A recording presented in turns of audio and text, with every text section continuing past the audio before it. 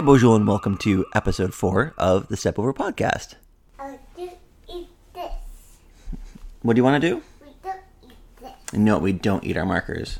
These are underwear. Yeah, those are underwear for your dolls. Where's the bunny go? Where'd that bunny go? Let's see. Here's some overalls. As you can hear, I'm here with my daughter. I'll put these on them.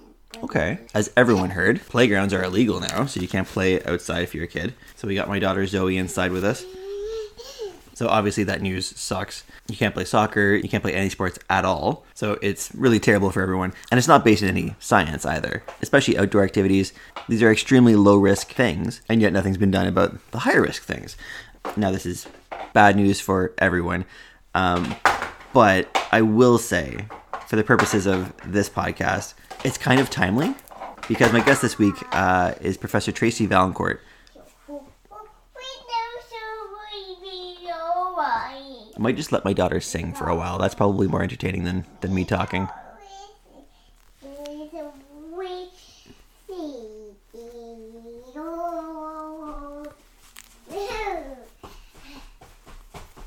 Professor Vaillancourt is extremely accomplished, and we'll get into how accomplished in our chat. And last month, Tracy wrote this really great op-ed in the Globe and Mail, which basically advocated for the opposite of what the Ontario government did, advocating that we need to do everything we can to make physical activity accessible for kids. And Professor Tracy is also a high-ranking soccer coach with Ontario Soccer, and she's had an impact on the careers of a lot of up-and-coming stars, and some who are already well-known to you. Hi. Do you have yogurt in your mouth? So she's just a fantastic guest. And we're going to get right into it. So here is my chat with Professor Tracy Vaillancourt. Can you say hi, Tracy? Nope.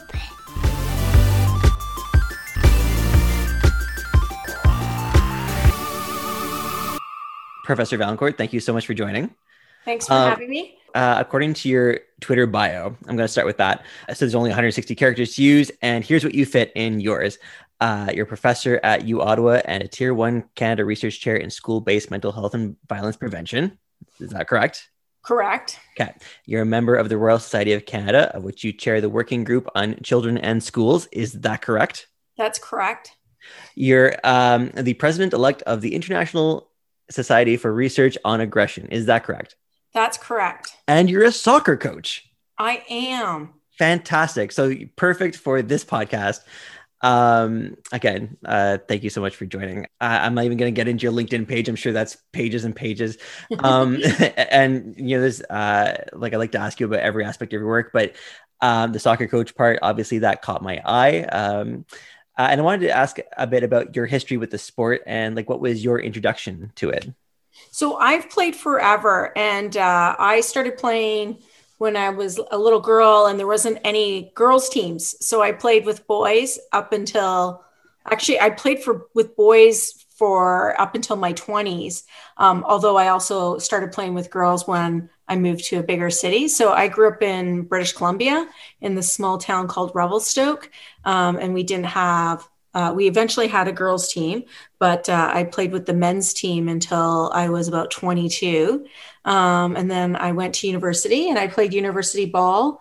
I played, when I was in Vancouver, I also played in the women's Prem division.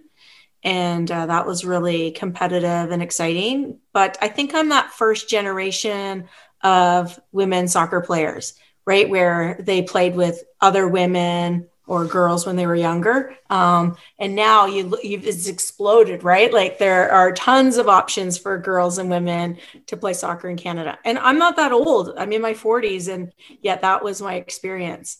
Like when you were growing up, did you have a favorite player or like a favorite team? So I had a favorite team, but it wasn't like, it's interesting. So I really liked Mia Hamm when I was younger, so we're a similar cohort. But there wasn't a lot of women's soccer to watch. I mean, it never played on TV, very rarely. And so I followed primarily Brazil's national men's team. I was very interested in them. I was very interested in the Swedish national team. I don't know if you recall, they came third in the World Cup in 1994, was it? Okay. And I thought they were fantastic. And I always liked Barcelona and Chelsea. And you still play? I do still play. It's more walking soccer than anything.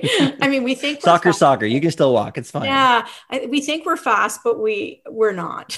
We really aren't. Have you always had a preferred position? Like were you striker, fullback? So I played striker until I went to university, and then I got converted to a center back. At that point, it was called a sweeper. And at first, I thought it was a bit of a demotion. I couldn't understand it. But then the coach, I had this really good Brazilian coach, and he understood. He explained like the properties of a good sweeper at the time. Somebody who was good at cleaning up the mess and who was fast and could run down the strikers who snuck through. So then I really liked it. And since then, I hate having the game behind me. So I like being a defender. I like seeing everything in front of me. And I have a lot of respect for midfielders and for forwards because they have to play their back to net a lot. And that's never the case with a defender. Okay. So I've heard from players who are better than me, and I'm going to assume you're among them. That if you go from being a striker to a fullback, that it's actually not that hard to transition because you're used to attacking, so now you kind of know how to. I think I hear what you're saying. I think the properties are quite similar. There's a lot of characteristics that are similar. I think that, going from, let's say, defender to one of your central midfielders is quite a bit of a difference, but I can see what you're saying. I think a lot of strikers get converted to defenders. In my history as a coach, have converted a lot of forwards to fullbacks, right? And we see that even in our national program, like Ashley Lawrence played as a fullback in our national program and now still does for her club. And even Alfonso Davies, he wasn't fullback and now he plays as a fullback. So I think there's a lot of properties along that line, up and down the line that are similar. And I think that the central positions are similar with the exception of the 8, 10, and the 6, perhaps. So you're a coach. So you're provincially and nationally licensed. Is that right? That's correct. Okay. So who are you currently coaching with? So I'm coaching with Ontario Soccer. I coached the last coaching assignment I had was the U16. I was the head coach of the U16 provincial team. But because of COVID, I'm not too sure what my assignment is. It would have been the same thing coming in before COVID. And then I'm also coaching with the Canada Games team. So that's up and coming. We got obviously postponed because of COVID again. And I've done I did Canada Games in the last Canada Games, but in that role, I was a support coach and now I'll be on the bench. Great. So when did you first get into coaching and what was it about it that kept you in it and drove you to kind of coach higher and higher levels? So I started coaching when I was in high school. I coached like the grassroots boys in my hometown and with a girlfriend of mine, and I loved it. Absolutely loved it. And I've always really liked children and youth. I find they're so funny and they're a joy to be around. So I think that's kind of what kept me in, was that I was just really interested in this age group. But I also always coached, not always, but mostly have been a player coach my whole life. So even when I was playing in the higher levels, in Vancouver, I was a player coach. And when I was in Ottawa as a player coach, and even when I played in Sweden, after I got pregnant, I played on our lower division team and I was the player coach for a bit. So I really enjoy coaching. I enjoy coaching youth more than I do adults, but I certainly don't mind coaching adults either. Okay. Are there any lessons that you've learned from coaching, by being a coach? So it's so interesting because I think my science is better because I'm a coach. So as you mentioned, I'm a professor and I study youth and youth development. And there's so many things that I'll see happen over and over again. And then I'll then bring that into the lab and try it out and see if it actually is a phenomenon that we can replicate. And more often than not, it is. So I think I'm pretty good at picking out patterns and then testing them out. And so I think I'm a better scientist because I coach youth, but I also think that I'm a better coach because I'm a scientist. So I think the two are like a very good link, being, trained as a clinical child psychologist and being a professor of child psychology and then being a coach of youth. I think it's like the best world. Like, I can't tell you how much I love my job. So it sounds like there's like a lot of crossover then between your more scholarly work and like your coaching, right?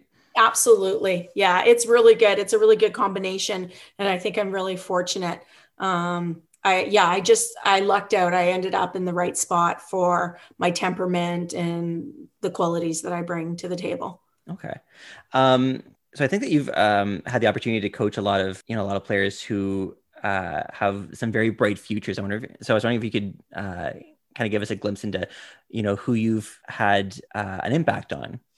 So, it's interesting because a lot of times coaches will say, this is my player. So I'm going to say this with that caution that these individuals, they're primarily responsible for their own destiny. They're such talented, intrinsically motivated individuals. So I've played a small role in their lives. I think I continue to play a role in some of them more than others, but I've had the privilege of coaching some of the best girls and women in Ottawa. So I'll just speak specifically about the Ottawa players, and then I'll talk a little bit about a few special players that came out of our provincial program.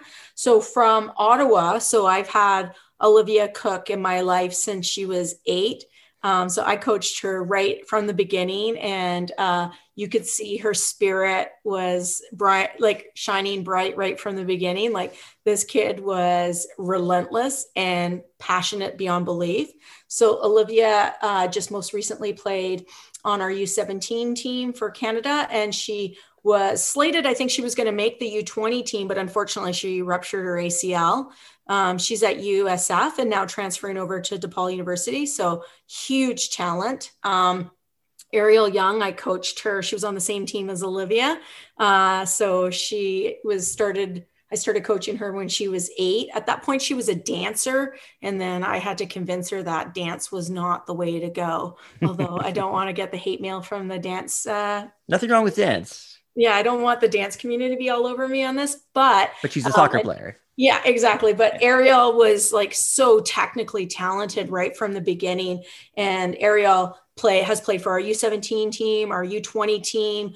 She even has a few senior caps. She's down at UCF, and she's also injured at this moment. So we had a bit of an injury group that we've been training together when they come home. So Olivia and Ariel have been in there, but hopefully she'll be back and ready to go again. And then Molly Eriksson. So Molly played for Sweden on the U16, U17. She did a U23 camp with Sweden.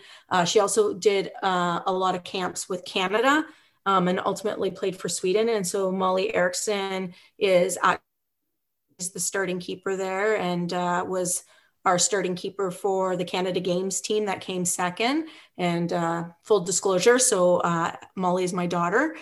So obviously I've had more of an impact on her life, I think, than others. Bella Hainish, I had coached for many years when she was little, and she was very similar to Ariel in that she was very technical, really calm on the ball, beautiful feet. Anyhow, Bella has played for our U17 national team, and she's currently at DePaul. I think we're seeing a theme here of DePaul University, and she's playing fullback for DePaul. Bella's a good example of a converted fullback. So she used to play on the wing, and now she's a fullback. And then on my provincial team, most recently, our U16 team, it was the dream team. I mean, we smashed everybody with this team, but how could we not? From Ottawa, we had Sheridan Mitchell, who's now in the Rex program and also has a few camps for Canada. And she's going to be starting her D1 career soon. And Florence Bazil was on my provincial team, and I recommended her and Sheridan to the Rex program. And she also has a Canada camp.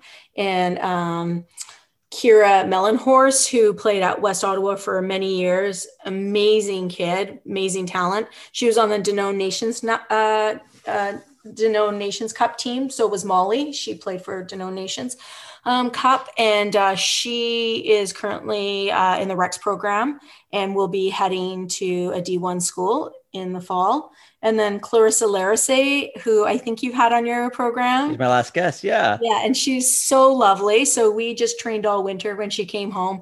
She's fantastic. The kids should be on the national program. So that's somebody I'm going to be pushing hard. And I think other coaches will be pushing her. So she's just wrapping up at Memphis after like an outstanding career there. I think she's their fourth all-time leading scorer, actually. Yeah. She's on the 99 provincial team. So I coached her when she was U14, U15, U16. And then, so she's doing really well. She's going to be going pro. And then Vanessa Gilles, or Giles, as some people say. So Vanessa was on, I coached the League One team with Christina Kish. She played League One and made the All-Star team, which wasn't surprising. And, came in for a few sessions after. I haven't had direct coaching experience with her. I haven't coached her very much, but I recommended her to the national program. So I feel like I played a little role in her career. A little feather in your cap.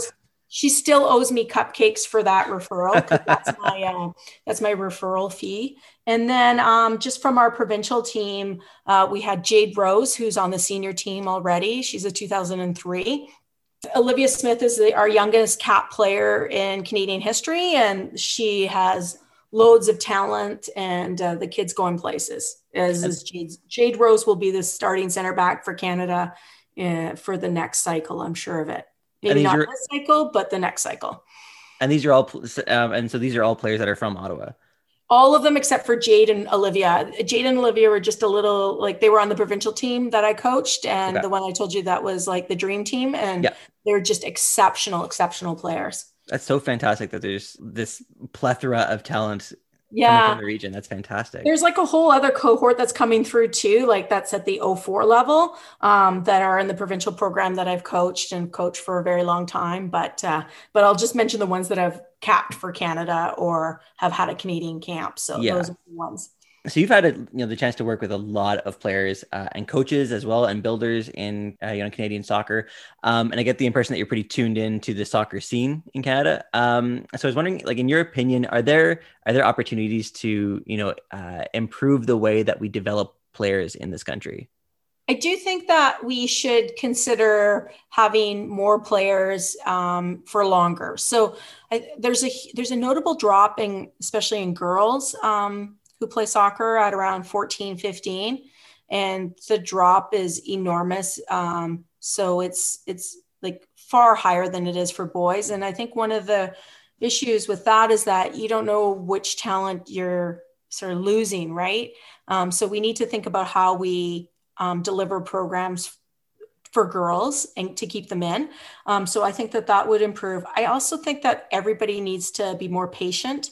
So I know that it's, you think that the best players at 25 are the best players at 9, but that's not the truth, right? There's a lot of different pathways. And if we talk about Vanessa as one example, she didn't start playing soccer competitively until she was an adolescent, right? Till she was around 15. And so that just speaks to the fact that the pathway is not so clear. When I look at Olivia and Ariel and Molly and Bella, they were all such talented players, but they certainly weren't the best of the best at that age group. So it's more typical to not be the best in the younger age groups, to be talented, but not the best, and then excel in the end. And that's what the research shows on boys too, that a lot of times the early maturing boys have the early success, but the sustained success comes from the late maturing boys. So I think if parents and players could be a bit more patient and not be so caught up on playing on the top team. Ultimately, I think my general rule, and I tell this to all players, regardless of their age, is that you want to play. You get better by playing. The environment's obviously important. You want good coaching, but you don't get better sitting on the bench. So if it means you have to drop a division, then drop a division and then excel, and then you'll move forward, right? But sitting on the bench doesn't get you too far in the game, as far as I'm concerned. Now in Ontario, we're currently like in a stay-at-home order, and there's been restrictions for quite some time. Especially when it comes to physical activity. So last month you wrote this really interesting op-ed in the Globe and Mail about the importance of physical activity, especially in children and young adults. So what prompted you to write that op-ed? I wrote that op-ed actually to help soccer out. I mean, to help all sports out, but specific to soccer. One of the things I thought wasn't happening enough was, I thought provincial and territorial organizations needed to use evidence to compel public health and politicians to consider opening soccer and other sports. And the evidence supports that would be where to go. So, for example, in that op-ed, I talk about how only less than 1% of adolescents are meeting the movement behavior guidelines currently in Canada during the pandemic. That's ridiculous. Wait, less than 1%, you said? Yeah, less than 1%. So 4.8% of children and 0.6% of adolescents meet the movement behavior guidelines. Like that's even beyond sports. Like that's ridiculous, right? That needs to improve. Wow. And it doesn't make sense that we're denying kids this opportunity. I drove by many golf courses on Saturday and they were packed, right? Just packed with adults. And there wasn't all that much social distancing. So if the government of Ontario thinks that's okay, they should also think that it's okay for youth to be playing soccer. The transmission rates are extremely low. There's no evidence that it's a super spreader. But there's a lot of evidence that kids not playing the sport that they love are impacted in terms of their mental health, their physical health, and their cognitive performance. Okay. What's the last year been, during the pandemic for young people in terms of their physical activity? Like did it accelerate a trend towards moving less, or was there just like a sharp drop off in terms of like what kids were doing? I think it depends on the region, but it became a precipitous drop in movement, right? So we don't see them. So remember at the early phases of the pandemic, even our parks were closed. So right, kids were sent home and the parks were closed and they weren't allowed to play their sport. And we're going to talk about soccer as our example. So of course there's going to be movement disruptions, and that's very problematic. It's problematic because exercise has such a powerful influence on mood and physical health. So for example, exercise acts as a very powerful antidepressant. If you look at studies that compare it to cognitive behavioral therapy, which is the gold standard for treating depression in youth. So if you compare exercise to the gold standard of CBT, you see that exercise outperforms CBT in a lot of instances. So we're wondering why the mental health of our youth is suffering. And yet we have this clear example of a link between low exercise, low movement, and depression. So in your piece, I'm just going to give you a small quote. So you wrote that participation in sports reliably promotes physical and mental health, improves executive functions like self-regulation and paying attention, and betters academic achievement and classroom behavior. So the dialogue has so often been about keeping kids in the classroom during the pandemic, but your argument is that keeping access open to physical activity actually helps kids be more successful. Like they're not just in the class, but they're actually going to succeed more in the classroom. Am I understanding that? You've got it right. Exactly. So I think people can readily identify that physical activity has a link to physical health, right? We know that there's been, decades of public health messages about this, that you move more, you improve your cardiovascular health, you reduce your chances of type 2 diabetes, you reduce obesity rates, all of that sort of thing. And there's a growing recognition that physical activity has an impact on mental health. But I think what people don't recognize or maybe aren't as familiar with is that physical activity has an effect on brain health. So it affects almost all aspects of brain health. So there's more plasticity, memories improve, angiogenesis and neurogenesis are improved, which just means that the blood flows better, the nerve interactions are better. It's related to the complexity of the dendrites, which is good. You want good bushy brains with a lot of connections. And this improves executive function. So the ability to pay attention, the ability to self-regulate, and paying attention is so important to learning. So then it makes sense that if you improve all of this brain health stuff and you improve executive functions, that you're going to have better academic achievement. So to me, it's a no-brainer, right? I mean, I know this because I'm a scientist in this area, but and I wrote it with the idea that people could trust the science behind it. Nobody's going to challenge the science, but I need people to use that science to advocate for kids. The other thing too is that it's all inextricably linked, and I said that in that article about how low physical activity is related to cognitive problems, which is related to mental health problems, which is related to physical health problems, and you can pull anything out of that equation, and it has like a collateral damage, right? So I think that we need to be not just me, but even you, and this is part of your step over podcast is doing it, is just advocate for kids based on science. So should the goal for the province and like society in general basically just be to try our best to keep life as normal as possible for kids until this is all over? I mean, we should be striving for that. There's evidence coming out about how kids are doing better when their routines are more normal during the pandemic. And that makes sense, right? Again, that's like a common sense idea that's been supported through science. I can't tolerate that kids would be sitting in classes but not be allowed to play soccer. So if you have kids in class, then you should be allowed to have them play soccer. And I'm not talking where they're traveling from Ottawa to Markham to play an OPDL game. I'm talking about having, smaller groups outside, reducing contact. That should be okay. I mean, those are the measures we do in school. So why can't we do it in soccer? In like an outdoor space. Exactly. So it's not like we're shoving them into a little small gym and getting them all sweaty and breathing in each other's faces. That's not what we're doing. They should be allowed to play soccer, outdoor sports, if they're in school. So there's a disconnect between allowing them to be in school, but not allowing them to play sports. Well, Tracy, I only have one more question for you, and it's not as serious as these other ones. So we're recording this around lunchtime. I'm getting hungry. I'm looking forward to supporting a local business. I know that you're a poutine fan. I was wondering if you have any recommendations for a poutine place, because I'm kind of got a hankering. That's interesting. Like I like any chip wagon on the side of a road, right? Like I think they're so good. Oh, absolutely. But because I live in Greeley, I'm going to do a shout out to Burgers and Shakes, which is fantastic. They have the best shawarma, by the way, Josh, if you want good shawarma. Also good. Absolutely. Right. Their garlic dip is to die for. So I would suggest that one. Okay. Does that sound good? Absolutely. All right. Tracy, thank you so much. I really appreciate your time. You've been really generous. Thank you.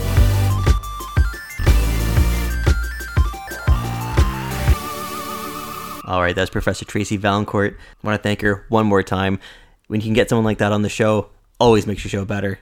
We'll be back next time with some Atletico Ottawa chat. Until then, let's get kids playing back outside, screaming from the rooftops. Till then, we'll see you.